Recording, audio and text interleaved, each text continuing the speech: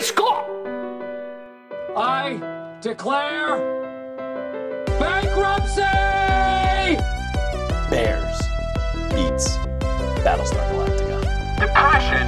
Isn't that just a fancy word for feeling bummed out? Dwight, you ignorant slut! Not only the years we've been at war, but from the moment, as a child, when we realized that the world could be conquered. You're listening to Great Scott, the Office Podcast. My name is Jay Ray. With me is my desk mate, the one, the only, the undisputed Jacob. Well, I'm the undisputed Jacob. I mean, that's a big crown. Even talking like the Twilight Jacob, I mean, that's a pretty resounding Jacob, you know. Yeah, they've actually gone back and changed his name from Jacob to Teddy. So if you have a book that calls Taylor Lautner, is that his name? Whatever, the werewolf boy, Jacob, that's a collector's item. So feel free to put that up on eBay and sell it. This is going to be, episodes of Jacob, but I dated a girl, and the only reason she dated me was because she was a fan of Twilight, and she loved Jacob in the book. Huh. That's if I had known anything about the books, that would have been a giant, massive red flag, but I knew nothing about them, so... Yeah, that was a mistake. let's date ourselves here and age ourselves in front of our young Gen Z audience. But I worked at Blockbuster Video when those movies were coming out on DVD and had to stay open till past midnight so that a lot of creepy, horny mothers can come and pick up their copy on like a Monday night. But yeah, and before we get into it, we are a podcast of the Broken Jars Network, brokenjars.xyz. You can check us out there, patreon.com/Broken Jars if you want to give us some of your hard-earned money. If you're an RPG fan, you can see the link down below to go to DriveThruRPG and buy whatever you want. So, if you're a DM or whatever, you're going to be using that site anyway. Just do us a solid. Yeah. Visit patreon.com/Broken Jars, I think, right? Donate. We do fun stuff. We do voicemails. You might get a sticker. Sometimes someone shows up to your house with a flaming bag of poop and says something terribly, overtly sexual to you while throwing it at your oldest, most beloved family member in residence. But to all our faithful listeners, and Greg, thanks for the email, my friend. Again, email man, yeah. We're doing our best here, and we're running. I know that as season 9 progresses, we're gonna have one more stuff to talk about. But right now, these episodes are thin, and we're trying our best to give you an hour's worth of coverage. So, look, not for nothing, but if you're having as much fun watching these episodes as we are, you probably don't want a full hour on it, honestly, because you already spent 48 minutes watching this crap. But it's hard. And, listen, we'll see when we get down to the nitty-gritty of each episode. I can't say that these episodes are specifically bad. They're not great Office episodes, but they're definitely not fun episodes to talk about. And we are talking about it business. Yeah, so we have Suit Warehouse, Season 9, Episode 11, directed by Matt Sohn and written by Dan Greaney. Yeah. Yep, that's it. You hear all this forced enthusiasm? Well, you know me. I'm terrible with names. So, is that true. Greaney, Grony? I don't know if is this dude Polish or German or I don't know. Yeah. Well, anyways, the gist of it is we start off with David Wallace giving the office a call, letting them know that a company called Stone & Sons has dropped their paper supplier. They are in need of a new one.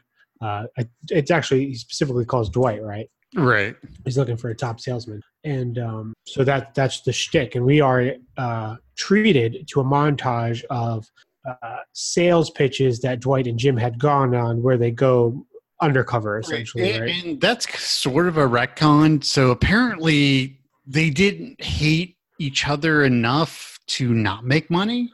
which is something that's never been implied to in the entire series. Well, I mean, man, I don't know what episode that was, but the episode where Andy suggests that everybody pairs off to go on sales. Right. Jim indicates that they've gone on sales calls before, and he's aware of Dwight's psych up thing.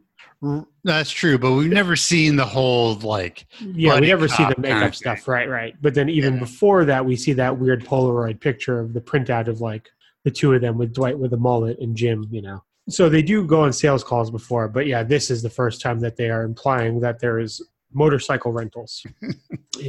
Yeah, and they are as Dwight says, Jim is the closeted foot fetishist. Yeah, right. It never comes out, but Dwight knows, so it helps his character. It to be fair, as fetishes go, that's pretty PG. So at least Dwight didn't make up something too crazy. Like he really likes being whipped while his foot is in a bear trap kind of thing. Well, that's the thing. Foot fetishism is like a sliding scale. Sure, sometimes there's glancing at a lady's feet on public transportation, but you also might put your junk on printed pictures of ladies' feet. And all of a sudden, you're not so PG anymore. All of a sudden, you are being arrested because your junk is out at a 7-Eleven trying to put it in the magazines. Was it /R/ way too specific? Yeah, I never did it. So that's the thing. Dwight's excited, gives Jim a call. Jim is busy. He is in Philly. He's with athletes. He's got no time to come up for the sale. And not for nothing, Jim's weaning himself off of Dunder Mifflin. Right. And but he hasn't, has he already gone halftime yet? Yes. Yeah. So it's one of those things where Jim, he is 2 feet out the door with the responsibility of still providing for his family, because we see that he doesn't have a paycheck yet and everything else, and it's sort of a weird dynamic. Yeah.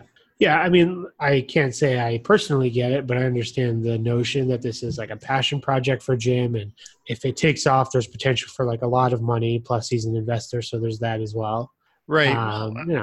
Honestly, I think when they go to Austin in the finale, Jim is probably worth 7 figures. That's a lot, I think. It's for an equal contributor, and I don't know exactly what their split is, but look, it's a puppy. It's a puppy. I want to give him the scritches. I'm doing the single parent thing this evening, so okay. No, that's true. Yeah, it does seem like he's making some bank. Well, his stock is worth that, right? If he can actually cash it out, because private companies, especially startups, are notoriously terrible about. Well, they'll get crazy value even though they don't actually return anything. Right. Like Uber, they've never turned a quarter worth of profit, even though they're worth quote unquote 60 billion, right? Right. Yeah. But so that's the thing. So, they do a bit about how fast would Jim have to drive to Scranton to make it on time, speeds that modern traditional vehicles don't make. But Dwight is forced to find someone else to go on a sales call with him. So I will say I have done the fastest I've ever done is 140. That's very illegal. And it was the most scared I've ever been in my entire life. Why, you were scared because you were going that fast, or you were scared and then you were going that fast? No, I was scared because I was going that fast. Because were you driving, or were you in a vehicle going that fast? No, I was driving. I see. So I had a WRX, Subaru WRX, very nice car that I was going to sell the next day. And the speedometer went to 140, and I was like, well, I wonder if I can do that. So I topped it out, and that was a little terrified. I never want to go that fast again. When you do that, Jacob, you put other people's lives at risk. It was midnight in Oklahoma, so there really weren't it's not like you and around New York City. There's so what? New York City is 7-8 billion people, right? It's a lot of people. Yes. The entire state of Oklahoma Oklahoma, when I was living there, was 3.5 million. The entire state. So if you're just you throw a car at 3.5 million people, it's going to hit someone. As long as yeah. Well, it's a much bigger space than New York City is. Yeah, that's true. But we also get the return of Clark, which is something. Right. Yeah, so he comes back from his prostitution. That's right, with Jan. And, it seems like he enjoyed himself, but he does indicate to the audience that, like her time with Michael, there was some aggressiveness. It was like making love to a swarm of bees. Yeah, not a cougar like you'd expect, but bees. And I don't know what that means. Yeah, I mean, maybe a lot of like poking, little Kill Bill style 5-finger death punch thing going on. Yeah, is she like get out there with like Freddy Krueger claws? Like, I don't know what it like in terms of that relation. I've never thought of a swarm of bees as a descriptor. Well, it's highly erotic. I just imagine, I think they do it in Family Guy, but you dip your junk in some honey and just let the bees kind of, but it's a swarm, right? Swarm is violent. It's not hanging out bees. Well, it's a swarm of bees. I mean, that's how I took it. Is a swarm of bees is like lots of different pokes. Like, does Jan just have like teeth in there? Yeah. Oh, I see. That just like the famous film Teeth about the woman who has teeth in her vagina, which is a real movie. Wiki it. Pass. Well, it's in your dreams now, bruh. Right. So let's see. Oh, okay. Pam gets invited to go. Oh, right. So Daryl has his interview this day. Right. And Pam's like, oh, I can't go. And then all of a sudden she's like, Andy's not here. I can go whenever the fuck I want to. And she bails and takes the trip down with Daryl. Right. Get some nice buddy moments there. They've had a decent friendship throughout the show, I think. Oh, yeah, for sure. Especially because, like, Pam has always been really helpful with the kid. Like, the Christmas episode, season 6, I think? With the Grinch or whatever? Yeah. And, she's like, hey, come help us out and all this other stuff. Yep. And they get to talking, and there's a lot of conversations about like how they are perceiving Jim's time in Philly. Daryl's looking forward to it. Obviously, he's cut ties with people in Scranton, or he's tried to. But he's still dating Val, which he's super depressed about. And, he's just stoked, but he's also concerned. He admits that he's not good at interviews. We know last time we saw him do an interview, he didn't do so well, which was for the regional manager position. Yeah. And Pam is under the impression that this is essentially a rinky-dink operation. It's like 4 dudes in one room. It's basically Michael Scott Paper Company, but for sports. Right. That's how she sees it in her head. And we know that Jim's been lying to her. There's no sense in making up a different word. He's lying to her, trying to make her feel that he's not having the greatest time because he knows she's having a crap time. Right. So that is the chat down there. Clark brings back an espresso maker. And then there's a funny moment with Oscar where Meredith says something about espresso, and Oscar immediately jumps in and goes, it's pronounced espresso. Oh, wait, you pronounced it correctly. I just assumed you didn't pronounce it incorrectly, which is great. Yeah, and that's sort of like a BC storyline to where, like, so they decide that they're going to, we'll all drink them all. Right. Which, assuming there's 16 flavors, times like 25, or not 25 people, like 7 or 8 people, which is a lot of free cups, but whatever. Right. But still, like, that if you tried them all, it would be over 1,000 milligrams of caffeine. That sounds like a lot of caffeine. So a 20-ounce Red Bull is like 205. So you're talking about 5 20-ounce Red Bulls in a very short period of time. Well, it shows because throughout the episode, we just see them getting all hopped up and crazier. And I mean, not for nothing, we don't have to save this till the end, but it leads them to become violent. They some of them didn't even get to try all of it because they start giving plants some of the espresso because the leaves were looking brown or whatever. They decide to move the printer / scanner to the annex, which apparently has been a dream project for a lot of them for a while. Right. So long noise. Yeah. And in let me just say, that sounds annoying as hell. If you move this thing that it seems like everybody in this office space uses to the annex, which is essentially 2 rooms away, just because it's loud. I mean, that sounds crazy. Sounds crazy. Why would you do that? That is inconvenient. Al Gore said that. Anyways, they move the printer, rip up the carpet. Oscar starts having a little... Yeah, because there's hardwood underneath. They're in more places than one based on Oscar reaction to the floor, if you catch what I'm saying. Boner jokes. So then they go on a crazy place to rip up the carpet, which is not a metaphor for what Clark did to Jan. Oof, edgy. Also, Jane doesn't have any carpet down there. I don't know what she's got going on. Maybe she's all natural because she's a GD monster. I'm thinking Craven from Spider-Man. So Daryl, he's in Philly and just is bombing an interview just because I guess he is too in his head about it. Yeah, he's trying to make jokes that aren't funny. He's just not focusing. He's just not talking to them like people. He's built them up to be this like thing that, it's just unworthy, and he basically psychs himself out during the interview. He can't do exactly. It's insane. Like, he is so bad at it, which is given because he's been in the same place for 10, 12 years. Whatever. Right. Yep. But so he basically says, "No, I can't do it. I'm just a paper supply guy or whatever," and we find out that the other people in the room are also not from this industry, whatever it is that athlete does. Excuse me. So I'm just trying to see if I can find a list. So we find out that folks are lawyers. They are from just a bunch of other industries, including Jim, and it puts him at ease, and he could kind of reset and start over. So he's got some printed out ideas that he passes around, and it seems to go well for him. Another interesting part about this, though, is before he even enters the interview, is he's talking to Pam, sharing why he's concerned about this interview, and they kind of talk themselves into Philly is a garbage hole. Right.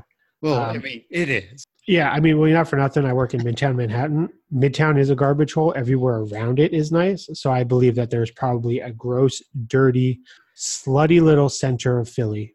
And something outside of it must be nice. Well, I'm sure there's parts outside of Philly that are nice, but did you see what happened to that town when they won the Super Bowl? They burned it to the fucking ground, man. How else do you celebrate that kind of thing, Jacob? Mass public destruction.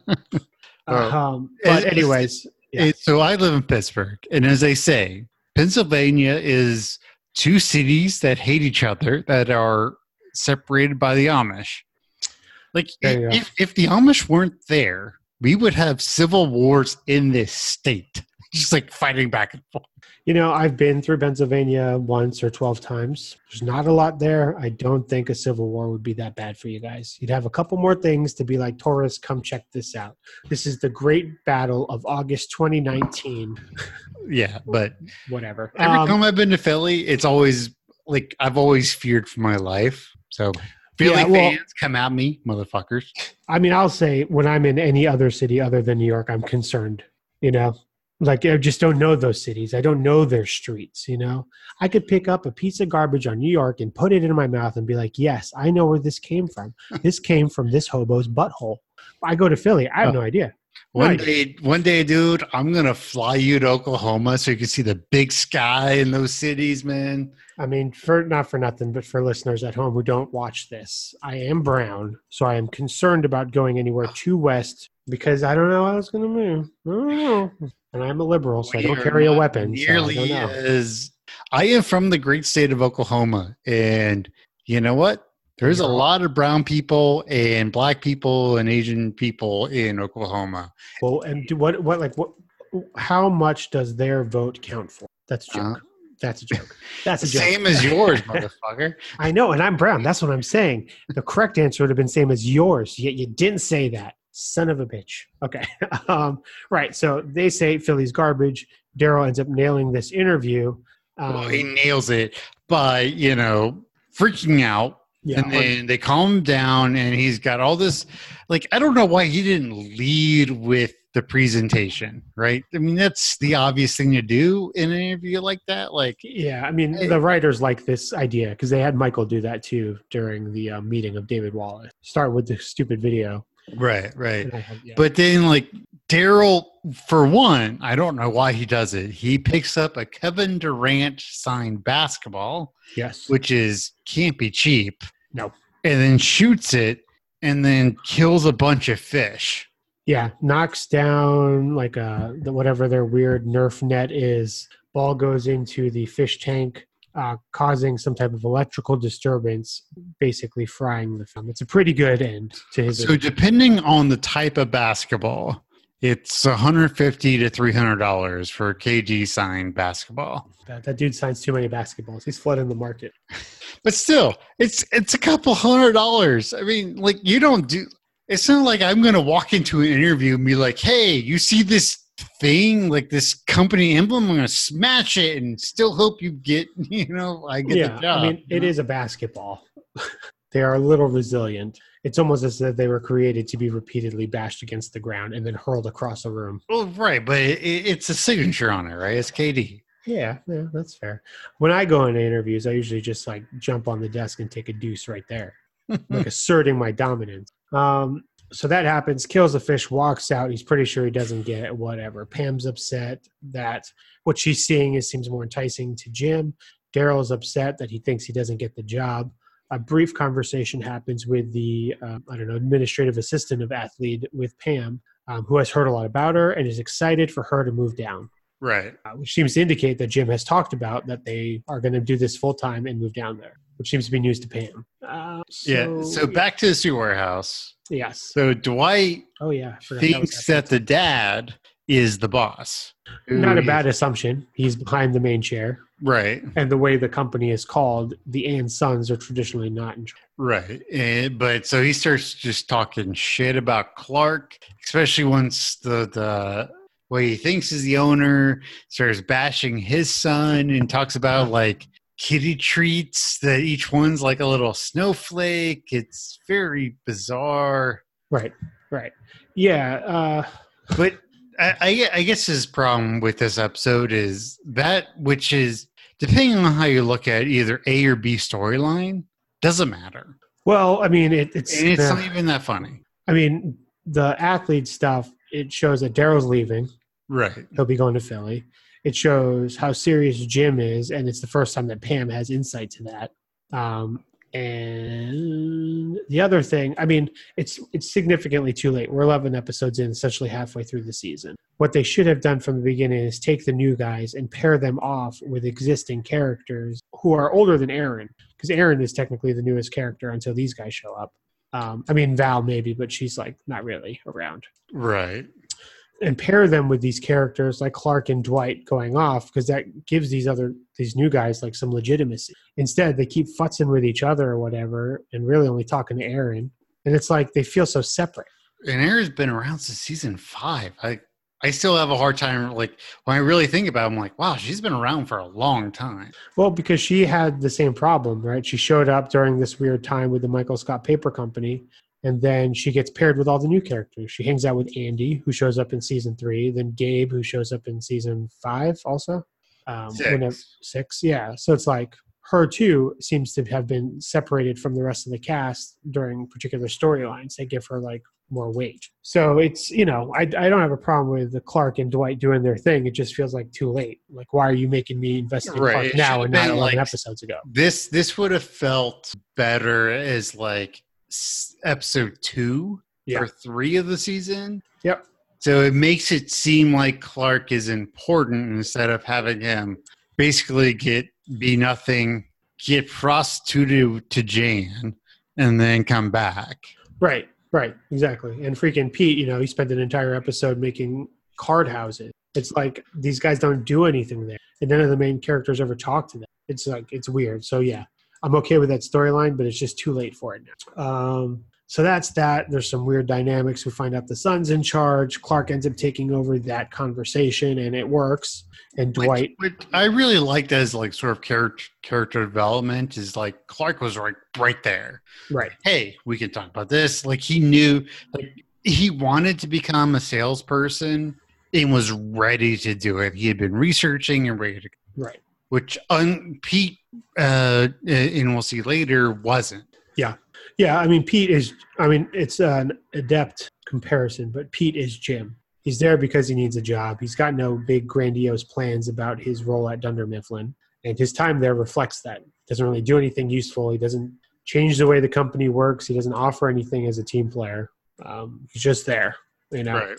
And as like from the writer's standpoint, it seems like he's just there so that Aaron can get away from Andy, and that's just so they can have Andy go do this stupid thing in the season finale. But that's that. Anyway, so that's what happens with that. They get the sale. Clark and Dwight bond or whatever, almost like they're father and son. Irony or not, I don't know. Ellen has ruined that word for everybody. Daryl gets offered the job. And so he loves Philly. Yep. Now he loves Philly. And Pam, I think, starts to really see that her world is kind of crumbling from how she... Right. And we're going to see that at the end of the next episode where she breaks down. And a D storyline, Aaron was supposed to receive pens, does receive pens, drinks a lot of espresso, freaks the heck out. All the carpet's gone. Where are the pens by the time Pam gets back? I think that's another issue with, like, especially both of these episodes we're covering today is there's just too much going on. Like, you can't really focus on it. Really, especially if you're like not a huge fan of the series, where you're like, oh, I need to know exactly what everyone's doing and all that kind of stuff. But it just feels thin. Well, it's like and stuff we care about isn't being brought up. Like, where's the senator in this episode? You know, what's the relationship between Oscar and Angelo doing now? Exactly. You know, so there are things that like they focus on, things that don't. It's like, and you know, they spend so much time in season 8 building it up. And in season 9, and then all of a sudden it's just gone for a while. Yeah. Yep. All right. So what are you going to give this episode? Oh boy. Well, after some hard consideration, I'm going to give it. I'm going to give it a straight 2 out of 5 YOLOs. Yeah, I'm actually right there with you. I didn't have fun watching these episodes. And even though I have a day or two to reflect, I still don't have any better feelings about them. So I'm giving a 2 out of 5 Katie jump shots. Yeah, I'll say usually I'm a little bit more chill when we do our podcasts, but we're like recording on a Wednesday night. I'm all hyped up.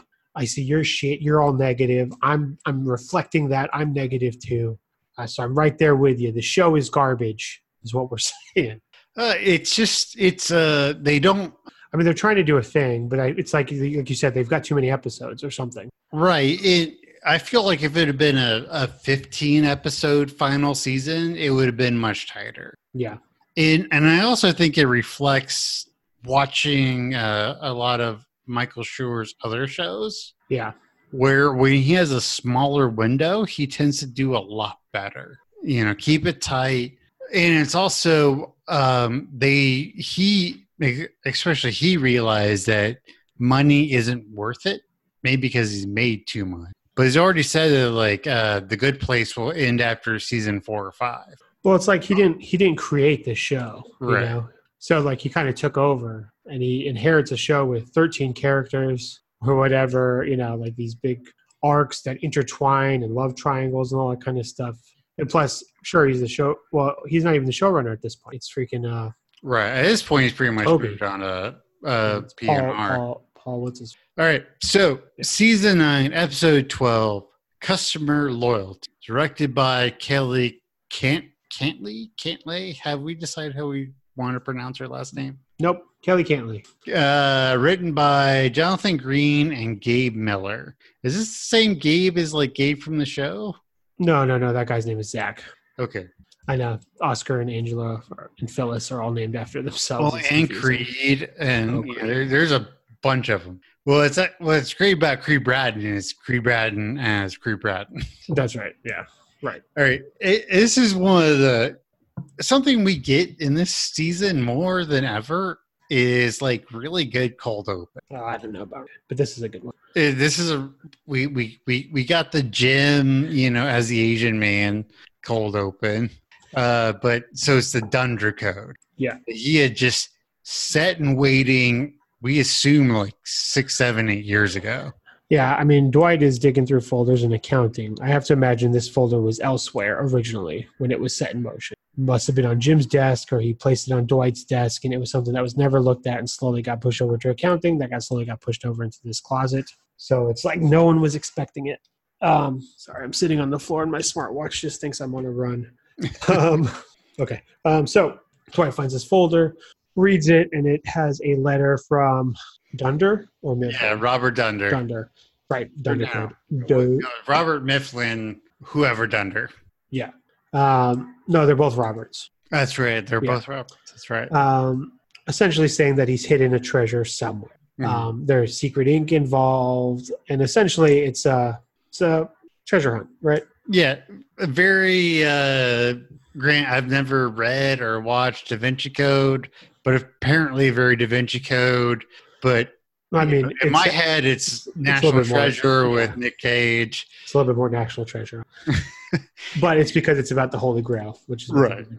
Yeah, so he's looking. Other people get excited. Pam lets Jim know that this is happening. Jim recalls it. There's stuff in the toilet. There's things in couch cushions. Leads them finally to the warehouse where it looks like they ripped the whole damn place apart. Right. Looking for this thing. And the crux of it is Jim wasn't sure if he actually hid anything or not. Right. But one of the warehouse guys, Glenn, actually had found it at some point. And he's using it. I mean, it looks like he's dipping donuts in there, right? Right. He's using it for coffee and all that stuff.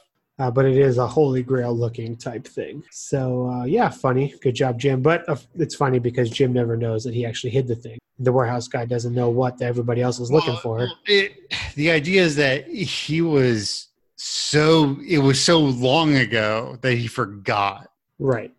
So, I mean, 7, 8, 9 years ago kind of thing. Or maybe even before the show happened. Yeah, that's true too. I know. It's always funny when they try to do Jim flashbacks and they just make his hair messy. All right, I gotta give it up. As pranks go, I mean, that's pretty intricate. Yeah, that is a pretty good one. Really, maybe the only not his thing. best one, but is the most intricate one. Yeah. Okay, so where are we? Okay. So Nelia started this social media project, Right. which she has tasked Aaron and Pete on. Yep. And then she realizes that Aaron and Pete are getting sweet on each other and tries to blow it up because she's afraid that Andy is going to come back and fire her. Right, because she has CC'd him in all of her emails leading the team, and she is using a lot of, I guess it's innuendo or something that make it's more hyperbole, but if you read it as something beyond what it was meant to, like they are really going at it and all this other stuff. Like, don't hold back, put it in her butt. Is that what she said? Put it in his butt. She's progressive. So she's concerned. I mean, she doesn't realize that they have been doing this since before this task force was created. So she feels responsible, and she makes it her mission throughout this episode to separate them. Right, because mainly she wants to keep the recommendation. The adoption and recommendation that Andy gave her, right. She doesn't want him to call and say she takes it back or it was a lie, because he would. Right. And he's been gone for months. Like I would. I mean, you never know with Andy.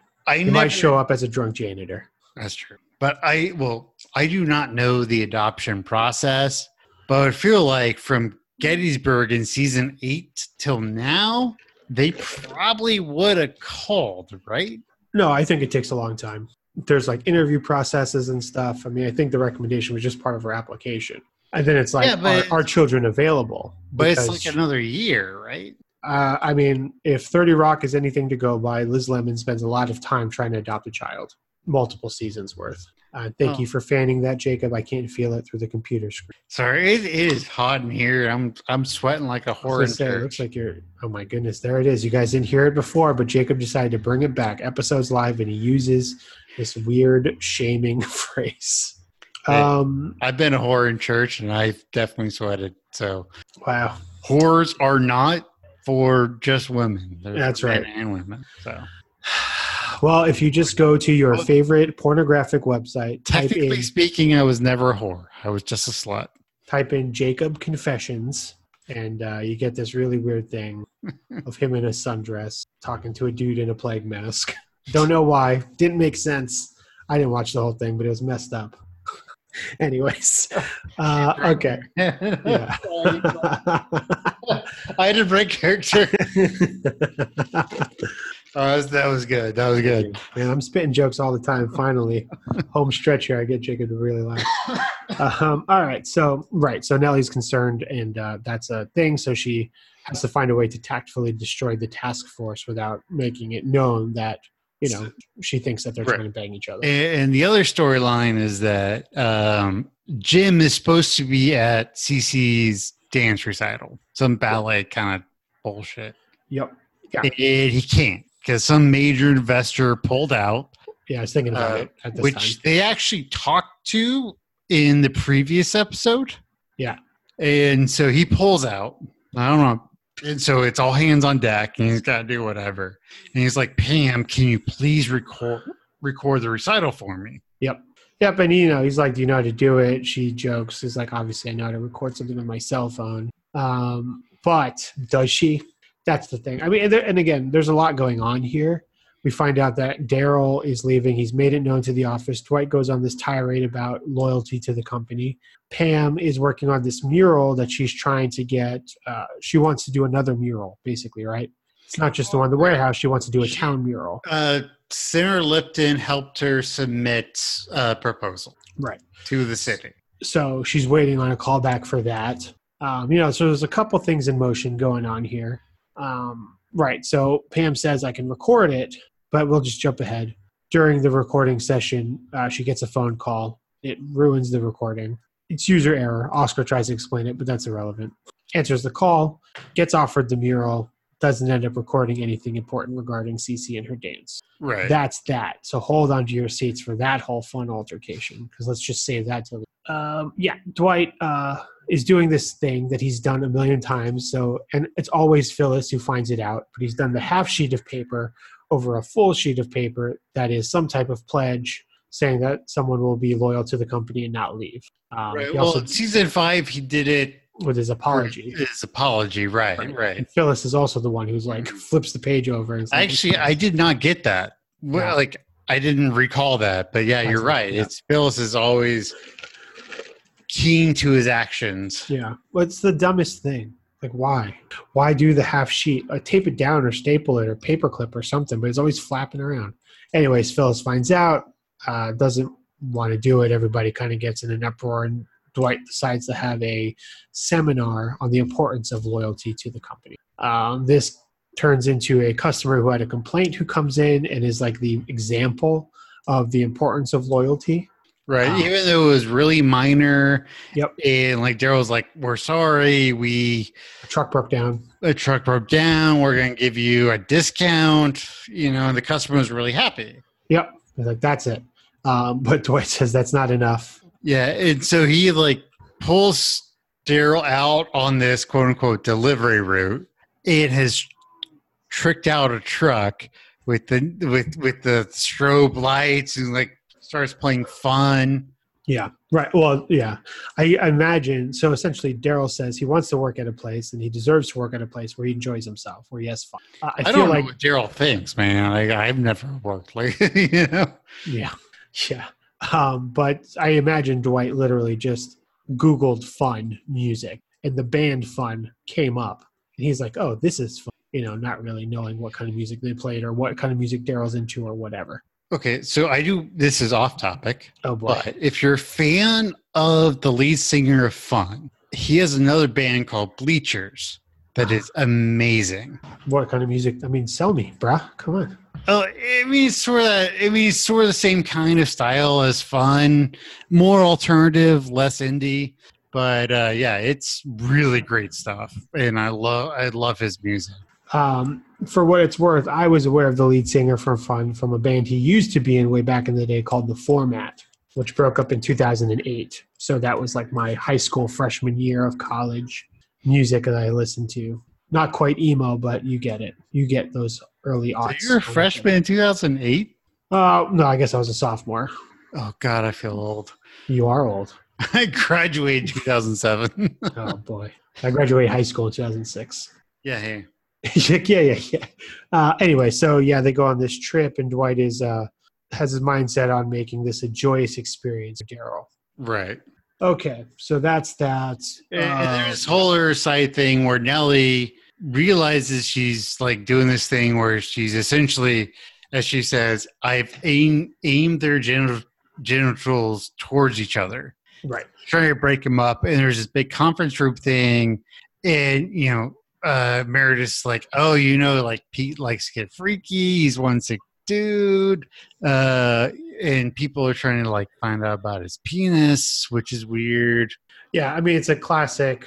People are talking about things they shouldn't be talking about in a room full of people. Right. To the people they're talking about. Very obvious. What I do like about Nellie's talking heads in this episode is she's always buffering things as if, other talking heads are just talking heads, right? But she's like, she knows it's going to be seen at some point. Right. She's just trying to buffer herself. Like, if I'm still here and he's still the boss, I need to make sure that he isn't going to fire me. Right. Yep. Well, and there's another little thing with Nellie where she gets reminded by Toby, because Toby thinks that they are a exclusive item, that she made out with Toby one drunken, specifically to shut him up, which turned into full-on kissing. So Toby is essentially treating her like she is his... You've never kissed a girl, just shut her up? No. I have done wrestling maneuvers, figure 4 leg lock, the Stinger splash. What about a twisting armbar? It seemed a little aggressive. Headlock, whatever. Steel chair, baseball bat covered in barbed wire. Anyways, yeah. So that's a whole thing. She's also trying to like balance out and mitigate or whatever. I mean, can we just finish this Nellie thing? Yeah. So someone says to her, "Oh, it's Toby," who's like, "Well, Andy was kind of terrible to her. He left on this boat trip, didn't say goodbye to her." Well, he said he was a terrible lover. Yeah, well, that too, right? Which is like, I don't know why I know those specifics. It's such a weird term, and I know like Michael used it a lot, and I guess they just thought it was funny, right. But like that is such a weird term to use. Yeah, yeah. Lover seems very extramarital to me. Yeah. I mean, I'll just say we've talked about it earlier on in this show. But Toby was normal, and it was funny that Michael hated him because it seemed like there was no reason for it. Right. But like this season and a little bit before it, like Toby's legitimately turned into a weirdo that even the audience is not really supposed to like. Right. And I still don't get that turn. Me neither. Why? Yeah. Like Toby was a really interesting character, especially, I mean, he was a voice of reason in the same way Jim was. Right, and maybe that's why they did it. But I feel like until season 4, when he has neck injury, he was a normal person. Yeah, and then things happen, and maybe that's just like tracking the trajectory of the show. Yeah, where it kind of peaks and then falls. I don't know. Yeah, I mean, before he leaves to Costa Rica, he does touch Pam's knee, which is weird and a little uncharacteristic. But like I said before, that's happened to me. Didn't mean to do it, but it's happened. The only things I've ever touched on a woman was her. I got nothing. I didn't have a joke. And finishing it without the punchline. You're married, so you touch everything. Come on, man. Nope. we wear those Robin Hood Men in Tights chastity belts with like the padlocks. Uncomfortable for sleeping, but at least Jesus believes in us or something. Well, I don't know. Jesus would frown on you because you're supposed to be fucking for Jesus. No, because only if we want children.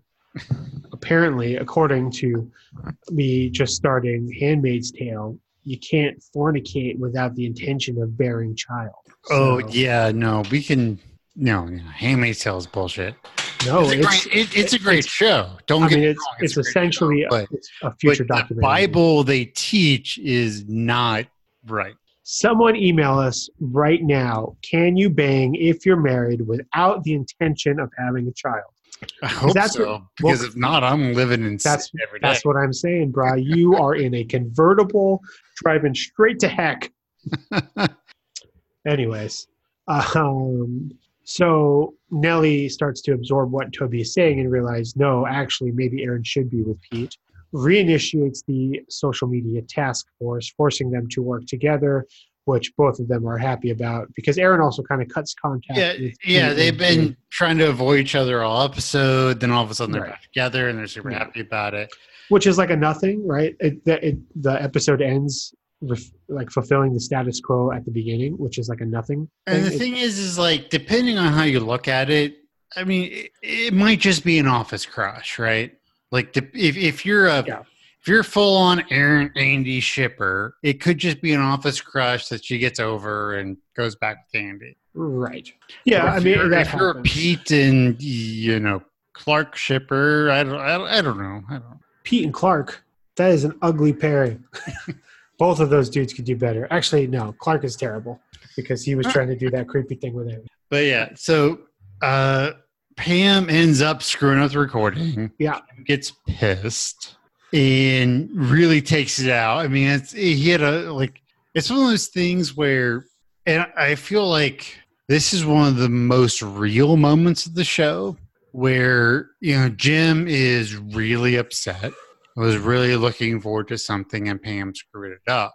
And but he also has these other problems that he transfers into what happened with Pam. He just over exaggerates. I know, me speaking for me, I have definitely over exaggerated problems at home because of problems at work. Yeah.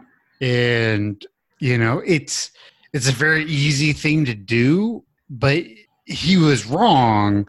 But at least to me, it seems very my problem with this storyline is that I feel like they didn't paint the picture of Jim's stress enough because Jim is not the main character of this story, right? It's Pam. So we see everything through Pam's eyes. So Jim goes good, terrible. And we don't see that drop. Right. Because I think you're right. There is a real stress and he was in these meetings that ran too long. And the show, maybe it's intentional, but I don't like it, wants us not to see that storyline so that there is any sympathy for Jim. Instead, like you said, they do this thing where he's the good husband. They jump. I really agree with you. It would have been better if they had had maybe just one more episode, and maybe it's a restriction of the seasons or whatever, but another episode to where you could see that tension building. Instead of going from minor tension, we had the Lice episode, everything else, and all of a sudden just Jim breaking and fighting. Yeah, I mean, there's obviously a film crew in Philly, right? But we were with Pam that whole time with Lice, Right.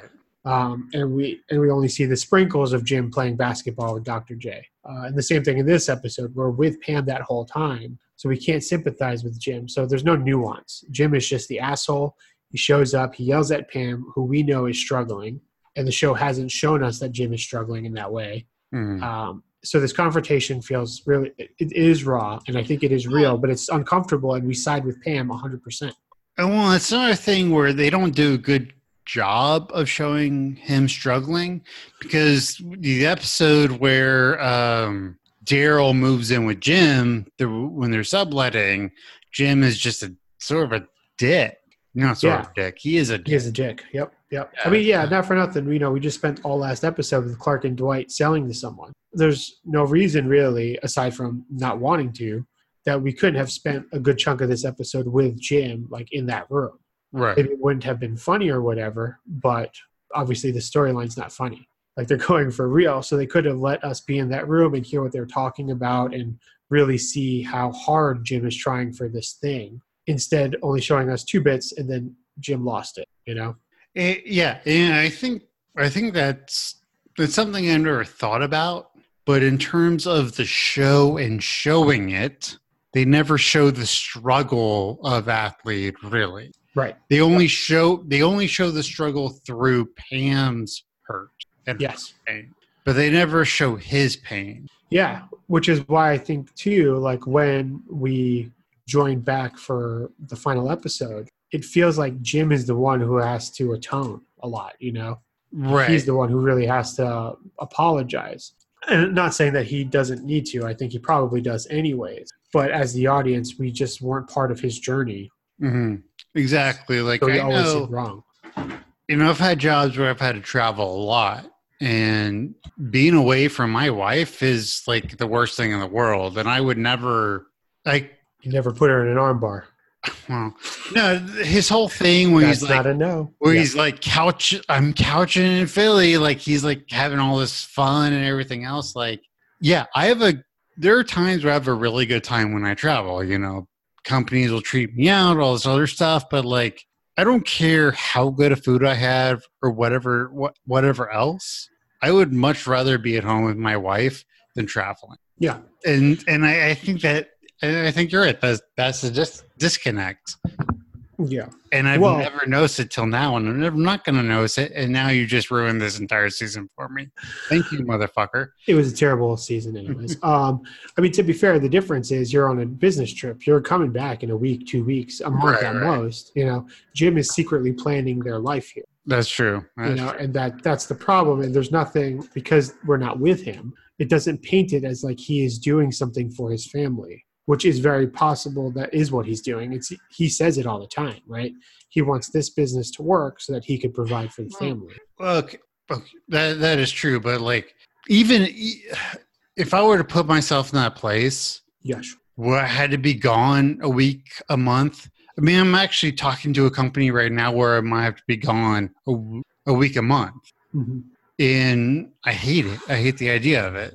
But it's just, for who Jim is portrayed as, I do not believe that he would be this nonchalant about everything else. Like, this does feel like a lot of season 9 feels like really weird writing. And I think that's part of it, is Jim feels very nonchalant about things he's always felt very passionate about. Yeah, well, but that's what I'm saying. Because we're not with him, Mm-hmm. that doesn't mean he's not feeling those things. Like, Right, I but think he's we always can't- portrayed as just like freewheeling cowboy, you know. Gun But, safety Dwight. Yeah, but we know he loves Pam, and Mhm. we've seen the things he'll do for his family. But because they've taken him out of the show, essentially, Right, and you don't see him do anything for his family right, in the right. meantime. Right. And that doesn't mean that he's not. Like, even when he's in Scranton, he's at home, but we don't see that home life. You know? Right. So I think the show is doing a disservice to Jim also. And again, there have been plenty of BuzzFeed articles saying that Jim Halpert is the worst character to ever exist on television. That's fine. Maybe it's true, right? But that, I just think No, that's Ross from Friends. I mean, come on, BuzzFeed. Second. But my point is that I think that it's very possible that with the story that they've set up, Jim is still a good husband, father, and person. The show just doesn't show it. So that in these moments of altercation, we have to side with Pam, because Jim seems to be the guy who's playing basketball with Dr. J, who's, So I want to say that, in my opinion, uh-oh. Jim is still a good husband, father, etc. But he definitely made some mistakes in the season where he neglected, because he wasn't there with the kids, everything else. He just neglected Pam, etc., Right. etc. And when you're part like that, and I think they did a good job with the season, it magnifies. Yeah. Yeah. I mean, Like, I don't think Jim is a bad person, and I don't think he ever meant to be meant to do anything wrong. But yeah, he kind of did some dicky things. yeah, I mean, this should be another episode, honestly. But, he breaks up with Katie on the booze cruise because he's upset that Pam got re-engaged. He Right. leaves Karen in New York City because he decides he likes Pam and he has an opportunity to date her. And people who are listening, this is something I put on the Patreon the other day. So if you want to be involved, sign up. There you go. But, so Jim has a history of being a bad person to other people. Not for nothing, some of the things he does to Dwight is borderline abuse. Well, it's also, we see in the finale where Pam's like, you've done this and this and this without asking. So I'm doing this without asking. Right. And that, I think day in and day out, Jim is probably a great dude, a great husband, great father, et cetera, et cetera. But he's got the problem of when I think I'm right, I'm going to make a quote unquote executive decision and you're going to follow. And I think that's a very real thing. It's a very real flaw. Yeah, well, they've done things too, and even shown that Jim has this opinion of Pam, but that Pam is like small town, right? Right. You know, she has these dreams of the white picket fence and all that jazz, the terrace. She never thought she'd actually go to school in the city, and when she does, like, she doesn't follow through. She comes back home. She stays with Roy, who's obviously her high school sweetheart, for far too long, to the point where it almost gets abusive, and that's the only time she leaves. Like and there's things like if I had waited for Pam to ask, this wouldn't have happened and that wouldn't have happened and all that. And but the show does a disservice to Pam also by making it seem like she has no agency. Right. The time she like takes charge of her life is when she tells people not to call her Pammy, and she tells the bartender that she got the wrong beer. Right. Well, and it's something that it's silly thinking about it, but I saw this great post on Reddit. It's like, why did we never get to see drunk Pam after season 2, episode 1? Right. Like, I mean, yeah. I mean, I guess she was really upset that night. Well, so say that her emotions caused her to overdrink, and maybe that's not normal Pam. Right, but still, like we've got to see Jim. Well, I'm about to get her on a tirade here. We've got to see Jim and everyone else like really express themselves, especially in weird situations. Like we don't get to see Pam in the pool party kind of situation, or there's a lot of those kind of situations where we don't get to see her, who she would be. You know, I mean, she could have easily found a sitter.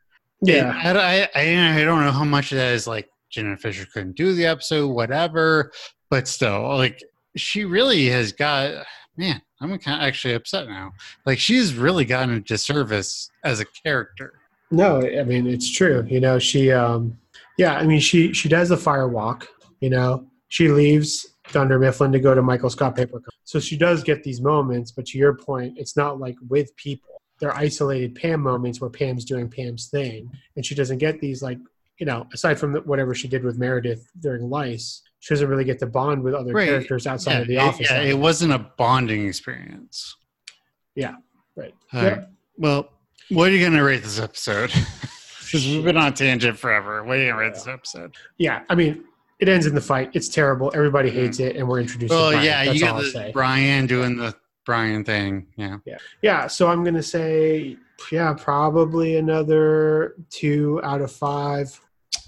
I didn't spin because I'm sitting on the floor, but you get it. I'm going to give this a 1.5 out of 5 still dating Vals. Yeah, so there you go. I mean, stuff will get picked up, guys. It'll get better at some point, but it's got to get worse. All right, ladies and gents, we will catch you next time. What a missed opportunity. Catch you on the flippity flip. Bye.